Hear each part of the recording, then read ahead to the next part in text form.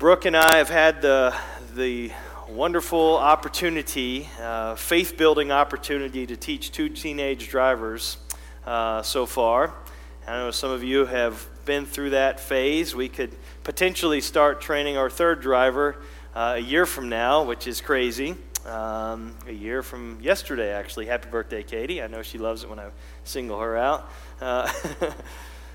One of the many challenges of teaching someone to drive is helping them to kind of know to do those things that we sort of do unconsciously after you've driven for a while. And a big part of that is to check your mirrors. You know, side mirrors, rear view mirror. If you've been driving for years and you don't even know you have mirrors, that's scary. But no, but we do that, and we don't even realize how often and in what situations we're doing it, and we adjust to kind of the road conditions and know we need to check more frequently, or we need to check this mirror, that mirror, we're passing, and those kinds of things. So how often you check, how long you look at the mirror, and how at what times it's necessary, and as you're, depending on your speed, just kind of how perspective changes in terms of distance of other drivers. So all of those things. It's difficult to teach that.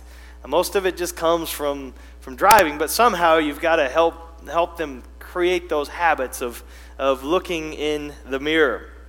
As they're moving forward, they need to regularly look back, look behind them, not get stuck staring backwards. That's quite dangerous, but to be consistently looking backwards.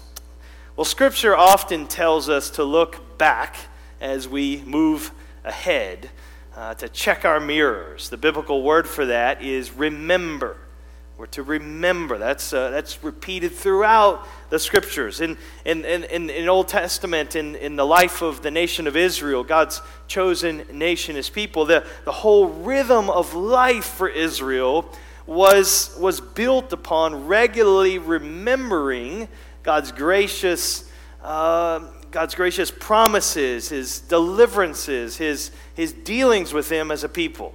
This is how life functioned. Their daily activities that God prescribed, the weekly calendar and schedule for His people Israel, the annual feasts and festivals, all of those things serve to continually remind them of who God is and what God had done and of His dealings with them. They were to be continually remembering, continually checking their mirrors, and it was to just become just a normal part of life for them while they were living in the present, so not staring at the past, but living in the present with this trusting obedience in God, and still hoping and looking down the road, anticipating the future and full and final deliverance that God has promised. This was to be normal for them.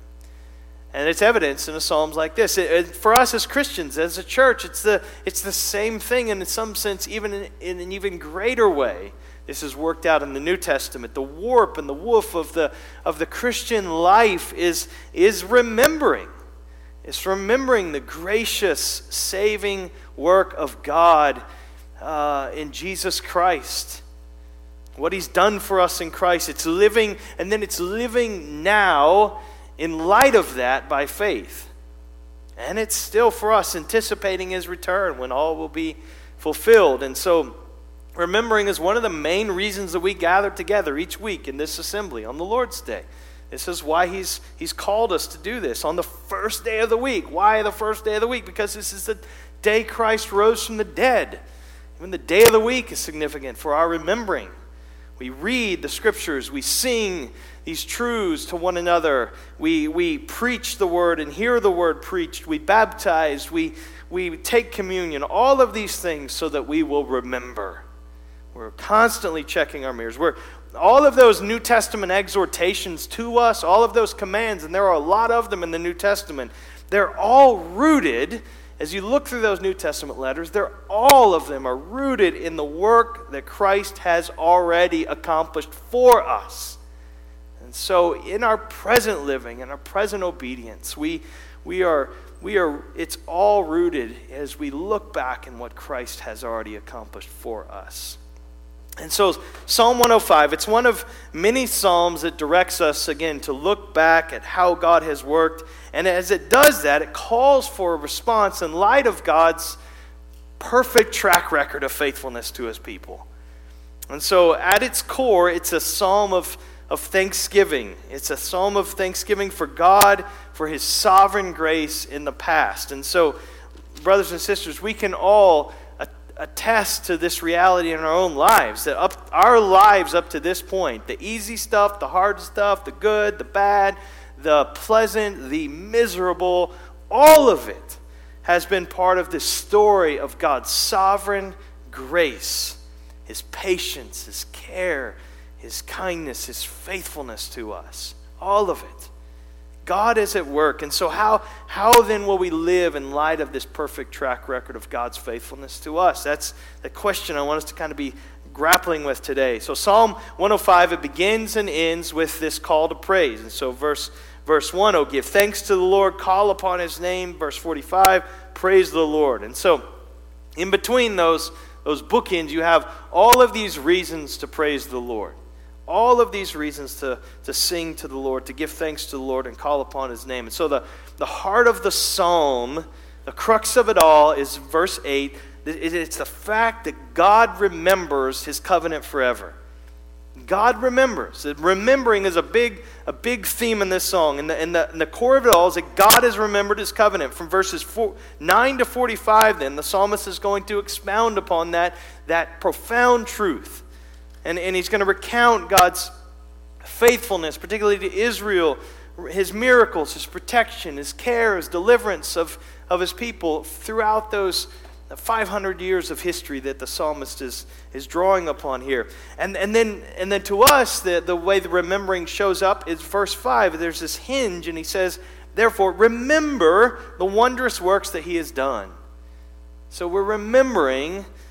And we're called to remember. And again, this is a big word. We're to remember everything that God has done because what? God remembers his covenant promises.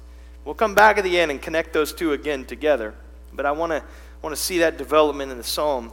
I want us to look at that together. So in Psalm 105, we're looking back at this big chunk of Israel's history. And when I say Israel's history, it's not that we're removed from this. This is our story. We're connected to this story. There's one story, one story that God is writing and developing, and so we're part of this. This is ours, not because we're Jews, but because this redemptive history is our redemptive history. So 500 years of Israel's history we're going to see, and so we're going to jump back into Genesis chapter 12 next Sunday, and we'll cover the remainder of the book of Genesis in a relatively short period of time, but we're going to be looking at this same history in a little more detail and see how all of this fits together, this story that God is writing. But the bulk of Psalm 105, it's tracing God's hand, recounting the history of the nation of Israel from Abraham all the way through their inheritance of the land of Canaan. And so his choosing Israel as his people, his protecting them when they were weak and vulnerable, his delivering them through the miraculous events of the Exodus, his preserving them in the wilderness, his bringing them into the promised land. That's what Pastor Dow read through a moment ago, and I hope you could see that history unfold. And some of you are very familiar with it, some of you, maybe this is a little newer. That's okay. We'll explain this, but it's just what you see through this is grace upon grace upon grace upon grace. And God has done it all. Great is God's faithfulness. That's what we were singing just a moment ago. And this is what this proclaims to us. So, but bracketing that large section that's recounting God's faithfulness to Israel are these exhortations. He's telling the reader, he's telling the congregation how to respond. And so verses 1 to 7, as you notice this, they're filled with commands. It's give thanks, make known, sing praises, speak, glory, seek 3 times, remember. And so the series of exhortations to praise the Lord, to make him known among the peoples. And then the last verse of the psalm, it gives us the reason for God's sovereign deliverance and preservation of his people, so that they might keep his statutes and observe his laws. Praise the Lord. And so because so much space is devoted to reflecting on God's dealings with in history with his people Israel. Psalms 105 and 106 are what we call historical psalms. Historical psalms. And so Psalm 106, we won't look at this. We're not going to continue on through this, but it has an equally long section if you just look across the page, and you can see it's similar in length, and it's recounting much of the same history. The difference, though, is in Psalm 106, the emphasis is on Israel's unfaithfulness. And so there's this confession that's woven through Psalm 106. In Psalm 105, the emphasis is on God's faithfulness. But both, they're tied together with this common refrain to praise the Lord. We're called to praise the Lord.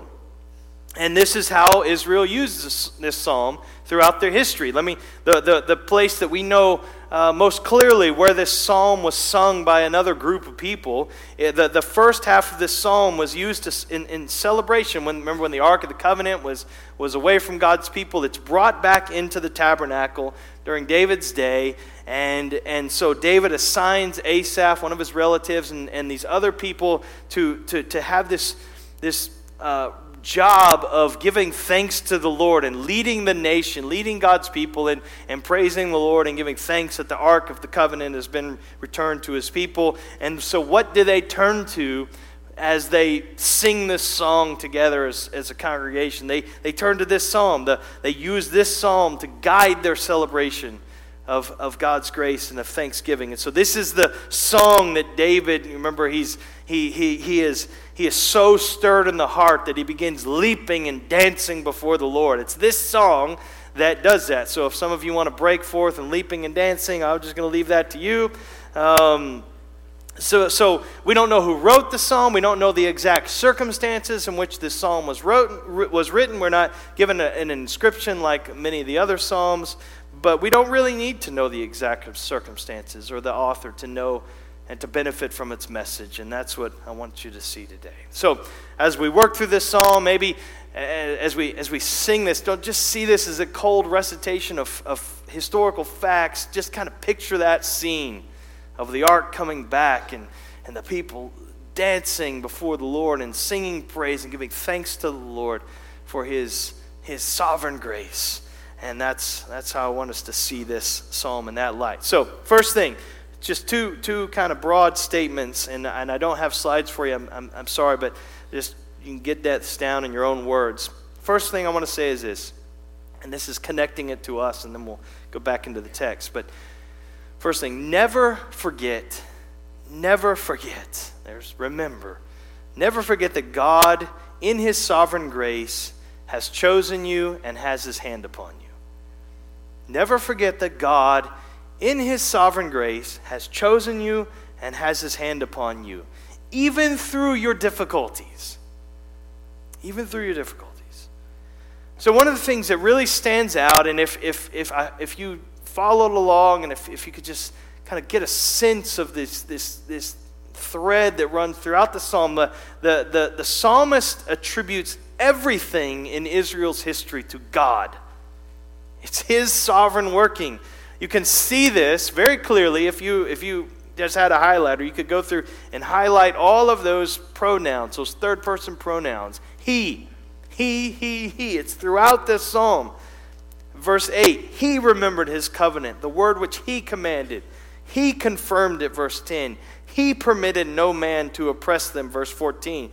He reproved kings for their sakes. He called for a famine, verse 16. He sent a man before them, verse 17. He made Joseph Lord of Pharaoh's house, verse 21. He caused his people to be very fruitful, verse 24. He turned their hearts to hate his people, verse 25. He sent Moses. He sent plagues and darkness. He brought them out. He spread a cloud for a covering. He opened the rock. He remembered his holy word. He brought forth his people with joy. He gave them the lands of the nations. You can't miss the point. This is God doing. It's not a joint effort, but this is God and him working alone. This is his sovereign power being demonstrated, his sovereign grace being demonstrated, and all that he did. And so the psalmist begins in verses 8 through 11 with this covenant promise that God made to Abraham.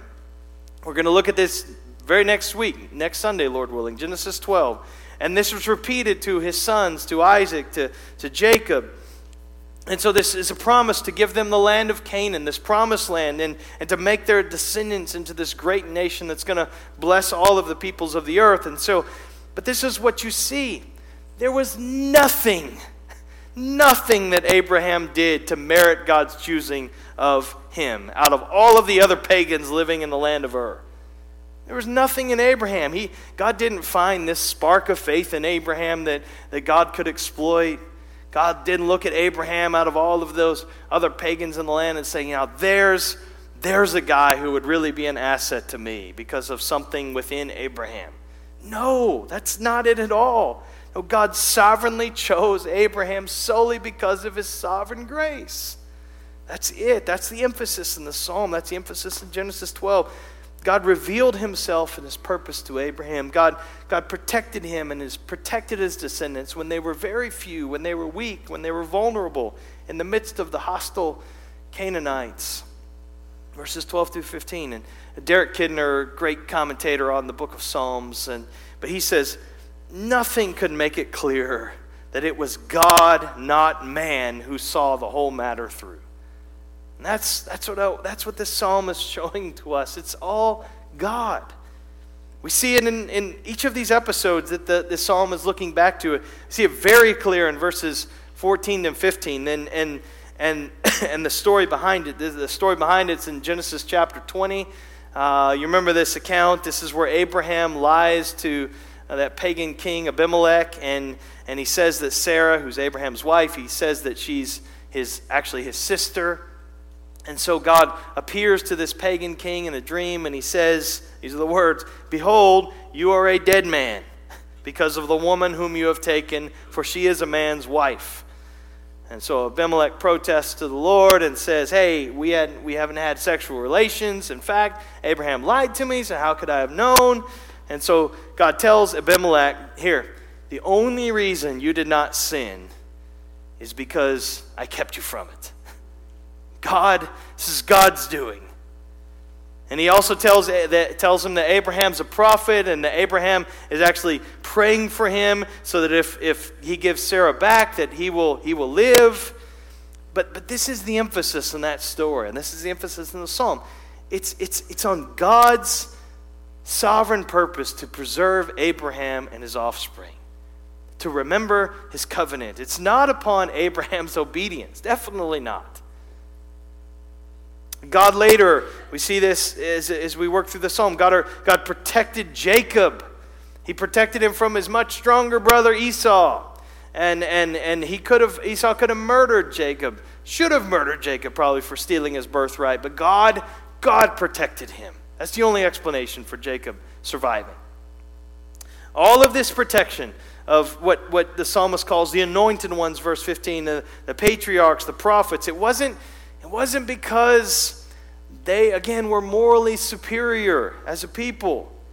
It wasn't because of political or military power, like nobody could mess with them. That wasn't it at all. It wasn't because they were such this faithful, religious, obedient group. No, it's not it. It's solely because God made a covenant.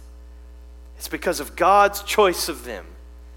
And they're as completely undeserving as they were, God had chosen them. The psalm continues with the story of Joseph in verses 16 to 22. We're familiar with this story. God calls for a famine, and listen, that's all it takes for God to say famine, and there's famine. Just understand that. I think our own nation, we should take heed of that thought. As proud as we are, as proud as the nations of this world are, God could say to the United States famine, and all of those productive farms look like the Sahara Desert. He can do it. He has done it.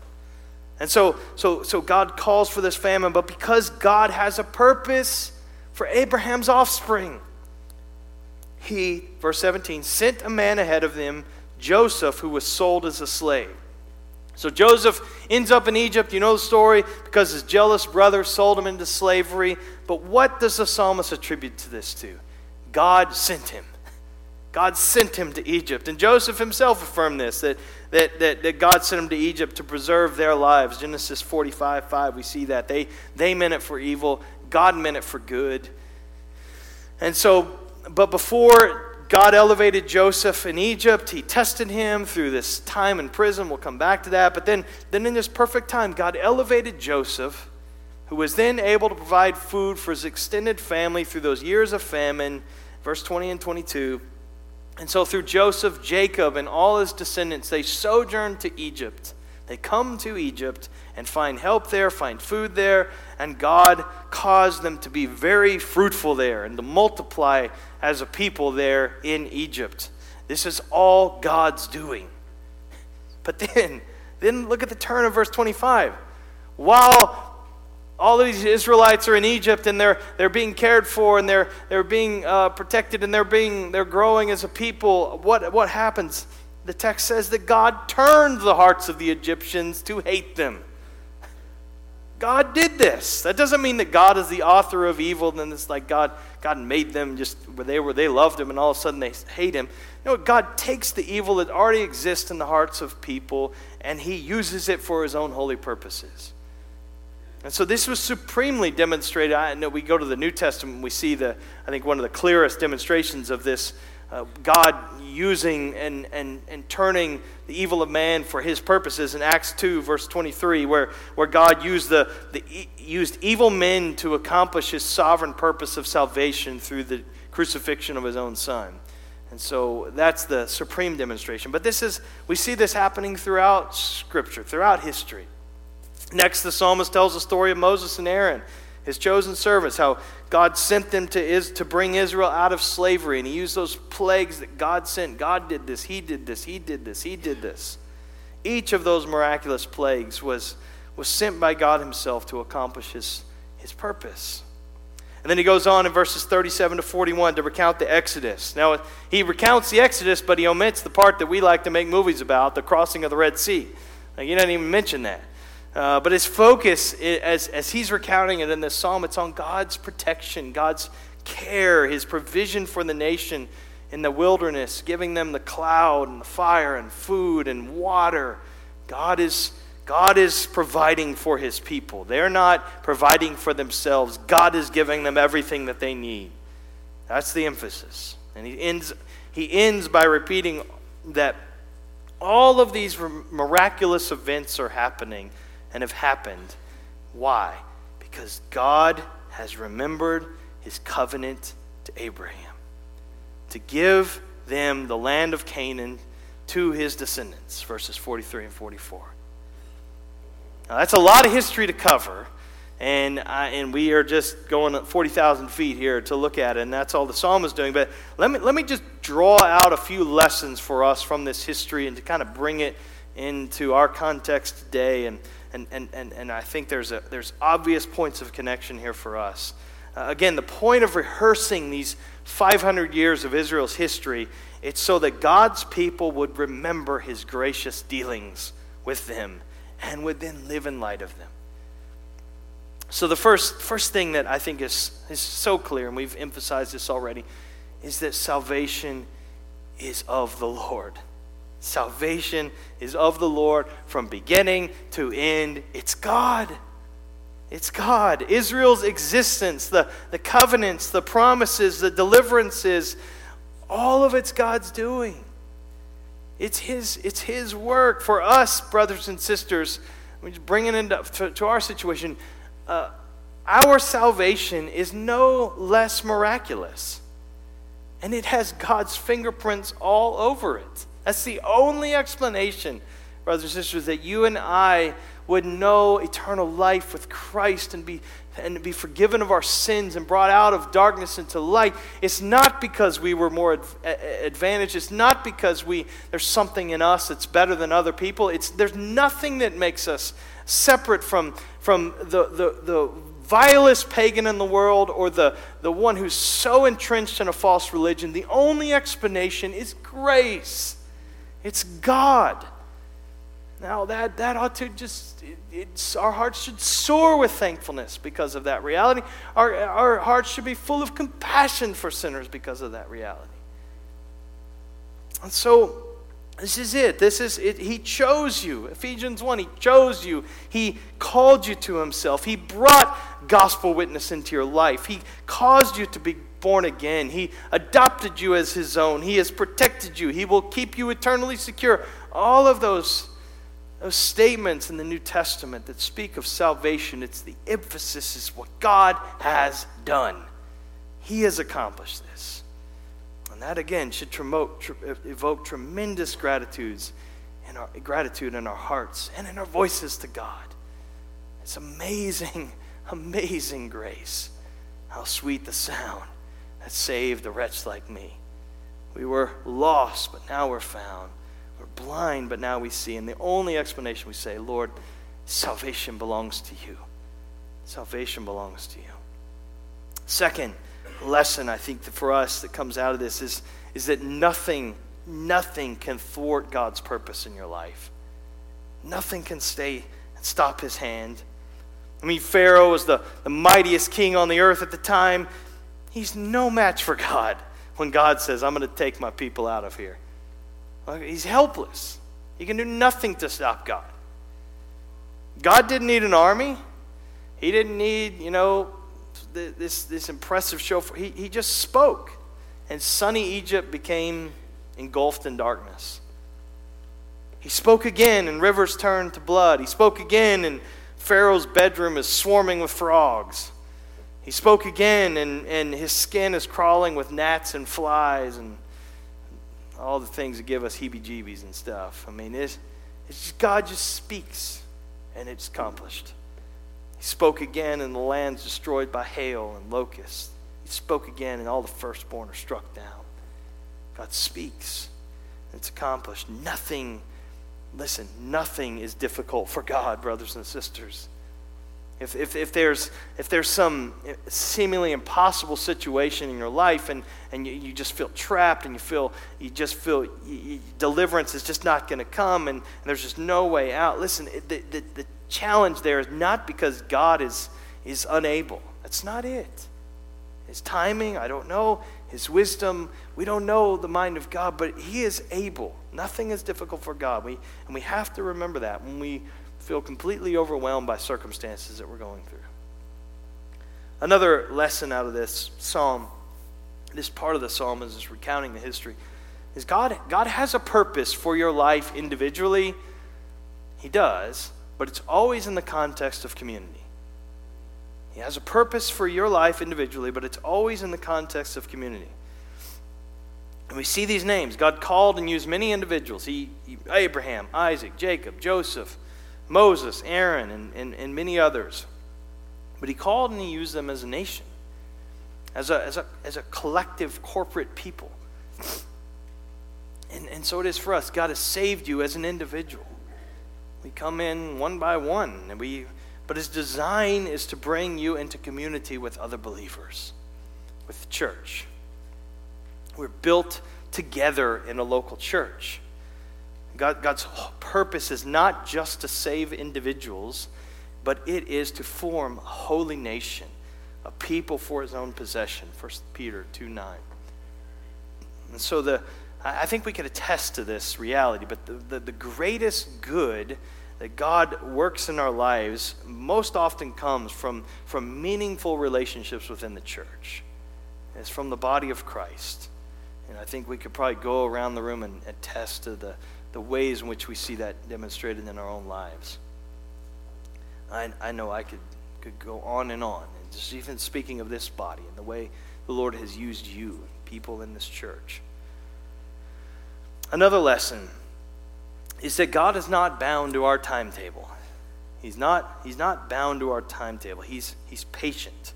I remember, I think Eric was the one that, maybe it was a college professor or something. I remember you shared this, you've used this phrase a long time ago, stuck with me. It's simple, but she said, God's not in a hurry. And it's a good way a fresh way of saying God's patient. He's not in a hurry. We are such harried, busy, frantic people. God is not that way. I mean, these verses cover a span of over 500 years, 400 of which God's people are enslaved in a foreign land. And so God promised Abraham the land, But Abraham died, and all he owned was a little cave in which his dead could be buried. He promised to multiply Abraham's descendants as the stars of the sky, but he died and only had one son of the promise, Isaac. He prophesied to Joseph that he would rule over his father and his brothers, but he didn't tell them that the route to that fulfillment included spending his 20s in an Egyptian prison. Dungeon, basically. So God is patient. He is not in a hurry. But he will accomplish his plans in his time.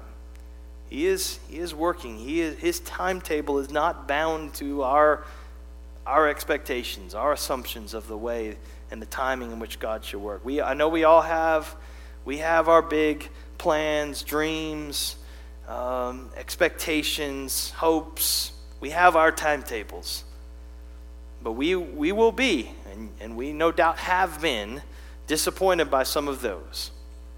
They're not realized. Or at least they're not realized when we plan for them to be realized. And this is what we take confidence in. God's ways are not our ways. His timing is not always ours. And so as you think about school, as you think about career, as you think about relationships and health and parenting and on and on and on and future plans, just understand God is not in a hurry. And he will work in ways that you don't anticipate. Things that you think, this is where I need to be, and this is when I'm going to be there. And nothing wrong with making plans. That's another sermon. We could talk through that. But understand, this has got to be the guiding, the ultimate conviction as we understand God's timetable is different. And we trust him. Another lesson is that God forces our trials to work for our good and growth. He forces our trials to work for our good and growth. I mean, God tests Joseph, verse 19. Moses has to go through many trials in leading Israel out of Egypt through the wilderness. God brought Israel through many difficulties, but he did not abandon them. Isaiah 43:2, when you pass through the waters, I will be with you. And through the rivers, they shall not overwhelm you. When you walk through the fire, you shall not be burned, and the flame shall not consume you. And so we see this evidence, this tendency God has to use the hard things, to use the bondage, to use the difficulties, to use the suffering, to use the persecution, to use these things for our good, for our growth. And I don't say that lightly. Listen, I really don't. I look around this room and I know that many of you have endured enormous difficulties and are. And heavy burdens and trials in your lives. This doesn't make them to say they're not that big of a deal. No, we've endured great difficulties as a church body. We've borne those burdens with one another. Listen, God does not waste sufferings. He doesn't waste them. He will be with us whatever we go through, and He will use it for our good. He gives us grace, not just the grace to remove us from the difficulties, but He gives us the grace of refinement through the difficulties. And He forces those things to be used for our ultimate good. He draws us near to Himself in trust and dependence and confidence through those times of difficulty, and works in ways that we don't always see in the moment and may not have eyes to see in this life, but He is at work, brothers and sisters. He is. This is Romans 8. All that whole section, we know God is working all things together for the good of those who love God. That's not just a bumper sticker. That is truth, brothers and sisters, and it's anchored in the fact that God remembers His people, and He will force all things to work for the good of His people. And last lesson here in this bulk of the psalm is that God's strength is magnified in our weakness, so that all glory goes to Him. His strength is magnified in our weakness, so that all glory goes to Him. So as you read through the summary of God's dealings with His people, as you see this, your focus isn't like, wow, these are some great men, great people. I want to be just like them. No, the focus is upon God's ability to accomplish his purpose and his good pleasure through such weak instruments. It's the greatness of God's power and his grace is what's magnified. It's not these superhuman abilities of these people. Not at all. God accomplishes that purpose in ways, and he does this in ways that often seem backwards. They seem kind of upside down to us. I mean, he gave Abraham and Sarah the son of the promise by closing her womb until she's way past the years of bearing children.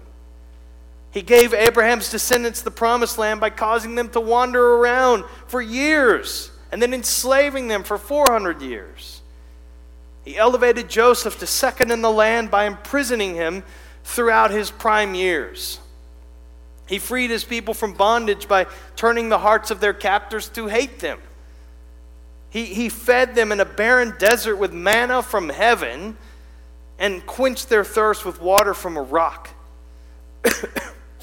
So I think this is a connection when we're weak, when we are without resources. What happens is all the glory goes to God when he meets our needs. He loves that. At times we're brought low, at times we're humbled, at times we don't know what to do, at times we don't know how we can go on, at times when we feel our weakness like never before. In those times we can trust that the Lord knows, the Lord cares, and he will give us grace for the moment. He'll give us strength for the day. And because of that, he is glorified through it as we trust him. Okay, that's the first broad section. This will be much quicker, as most of the psalm is focused upon our remembering, God's remembrance of us. But the second movement in this psalm, and it's really kind of taking a reverse here. Most of this is in the first verses of the psalm. It's this: is your response to God's sovereign grace should be to praise him, to obey him, and to make him known to others. That's very simple. But your response to God's sovereign grace should be to praise him, to obey him, and to make him known to others. And so just look what you see. We ought to be in light of God's grace in our lives, in light of his power at work in us, in light of the fact that it's all he's doing. What do? We should resolve to praise him.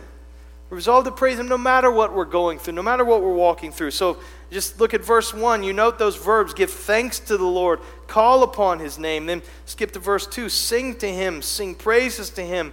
Tell of all his wondrous works. Glory in his holy name. Let the hearts of those who seek the Lord rejoice. Seek the Lord in his strength. Seek his presence continually. Remember the wondrous works that he has done, his miracles and the judgments he uttered. And then the very last word of the psalm again is that hallelujah, praise the Lord. So worship, this is warfare for the believers. We fight through difficulties and challenges and changes and disappointments and hardships. We fight through those things in our life with growing joy in the Lord, and not in a trite way, but we sing to God. I mean, these verses are expressing these verbal acts of worship, giving thanks and calling upon his name, and proclaiming and singing and telling. The redeemed should say so. We should vocalize these things. We make known the glory of God in personal praise and corporate praise. This is part of why we gather as a body. And we're gonna hear in the Sunday school hour in just a little bit. We have combined Sunday school for adult and youth classes. This is not a. I love the pairing of these, the psalm and we're going to be in talking about lament, and those are not at odds with one another. Lament and praise and joy, those are not opposites. See, let me turn to 1 Peter chapter 1, if you would. 1 Peter chapter 1. Elbow the person next to you if they've nodded off. 1 Peter 1. There's been a lot of junk food consumed in the last couple weeks here, and blood sugar's getting a little low. 1 Peter 1. You see this rejoicing and grieving intermingled here in this passage, and this is the normal for God's people. But it's only for God's people. We're the only ones that lament. Well, I'll let Eric cover lament. But he's saying, he again, the first verses here, he's just blessing the Lord, again, thanking God for the salvation that is ours. It's all his doing. It's his grace. He's caused us to be born again. He's done all of these things. He's kept us by his power. And then he says in verse 6, in this you rejoice. And if you remember when you were with us through 1st and 2nd Peter, these believers were going through incredible suffering. Having belongings taken away, persecuted for their faith, suffering, imprisoned, fleeing for their lives. They're suffering believers. And he says, yet in this you rejoice. You rejoice. Though now for a little while, if necessary, you have been grieved by various trials. And the word grieve there, it's not just you've suffered, you've gone through difficulties. No, it's that you have been in turmoil because of the things that you have suffered. He doesn't rebuke them for that. He says, you're grieving. Now, through the various trials, and he goes on to say all these good things that God is doing through them. And you don't see him now, but you believe in him, and you rejoice with joy that is inexpressible, filled with glory. And so I just say that I think we can identify experientially there. If you've been a believer for any length of time, you know that you can go through incredibly difficult suffering as a believer. And you can lament. You can cry out to God. And but even in that, you're crying to him. And you're worshiping him in that moment, in that desperation. And God can give, in the midst of that grief, a measure of joy. And those two things can be mingled together. Trials can be enormously painful. Tears can flow. And yet we grieve not as those without hope. There's confidence, there's hope, yes, joy and praise in the midst of sorrows. All right, you can sort the rest of that out, Eric. But I say praise the Lord, sing to the Lord. And again, we've talked about this before as a church. You're familiar with this language, you've been here. But we're all worshipers.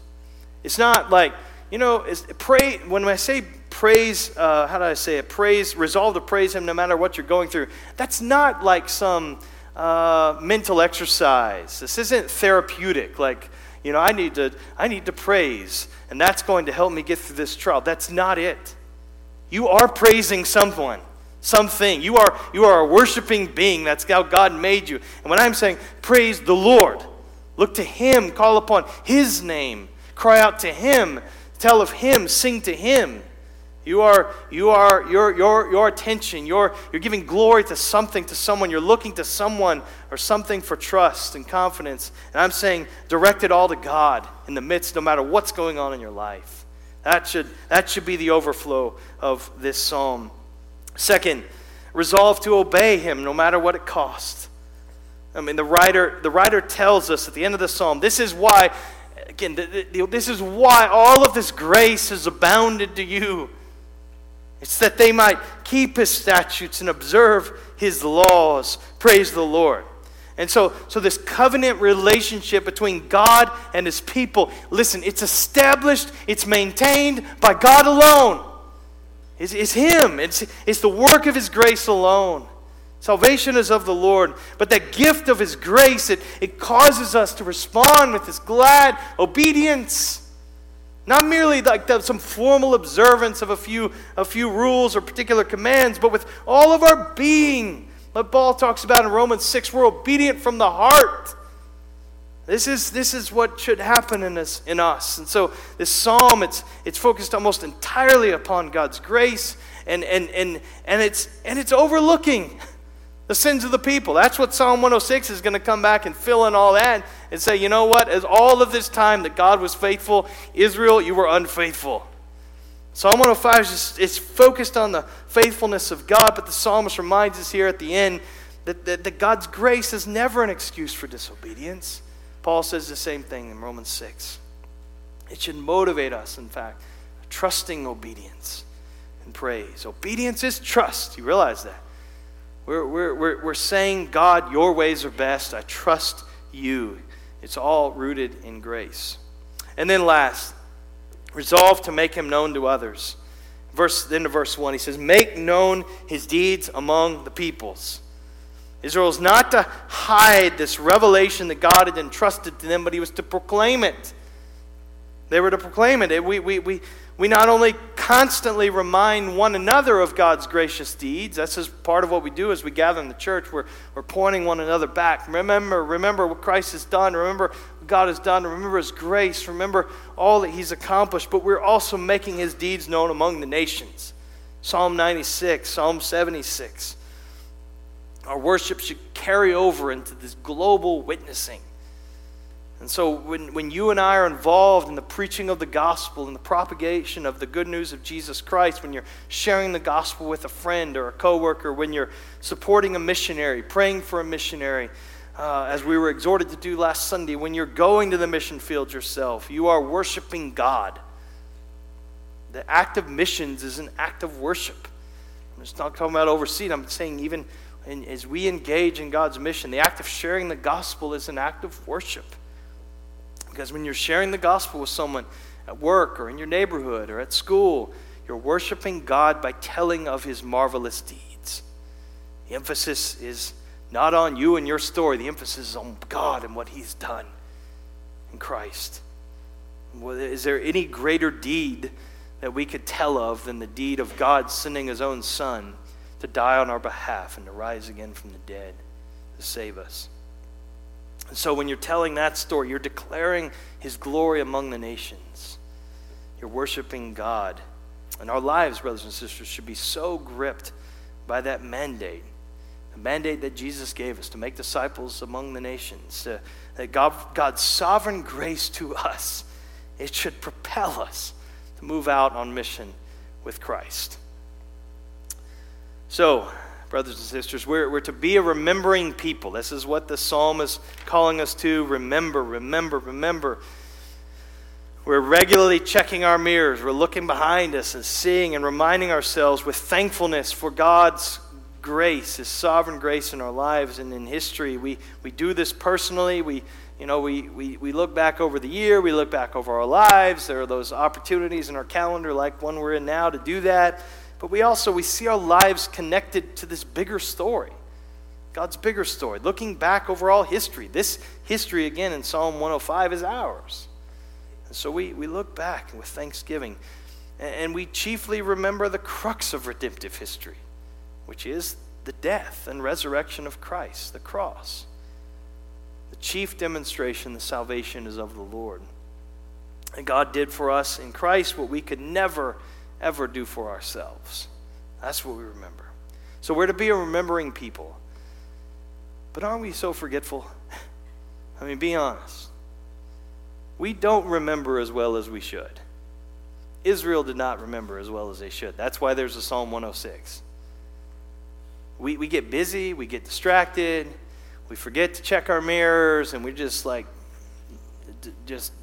thinking about something else, and we're going forward dangerously so. We don't actively remember and rehearse the rich truths of all that God has done for us in Christ. We get what some have called gospel amnesia. We become forgetful. Here's the great news. We forget to remember, but God never does. He never does. God remembers his people. He remembers his covenant. He remembers the cry of the afflicted, Psalm 9 tells us. He never forgets. His mind is a steel trap. He never forgets his own. He never forgets to sympathize and to comfort those who are hurting his own. He remembers to provide for you. He remembers to comfort you. He remembers to convict you. He remembers to strengthen you. He remembers to give you joy. He remembers to support you. He remembers to lead you. He remembers to apply the grace of Christ to you. He remembers to guard you. He remembers to use you. He remembers to refresh you with his presence. He remembers to cheer you with reminders of his sweet promises. God remembers you. And this is the great hope. On the last day, we don't know when that day will be for us, but on the last day when you close your eyes in death, you will be awakened to find anew this great truth, that God remembers you. He remembers you. And so it's good, it's right, it's necessary. We're called to do this. We're called to remember God and to rehearse His dealings with us. And so we strive to never forget any of His benefits, Psalm 103 tells us. We want to resist gospel amnesia and work to remind ourselves and to remind one another of these great truths. And we'll never stop doing that by God's grace as a church. But as we do, we never overlook this fact. God remembers you, and He remembers you according to His love because of Christ. Let's pray. Lord, we thank you that you are a God who's faithful to everything that He promised.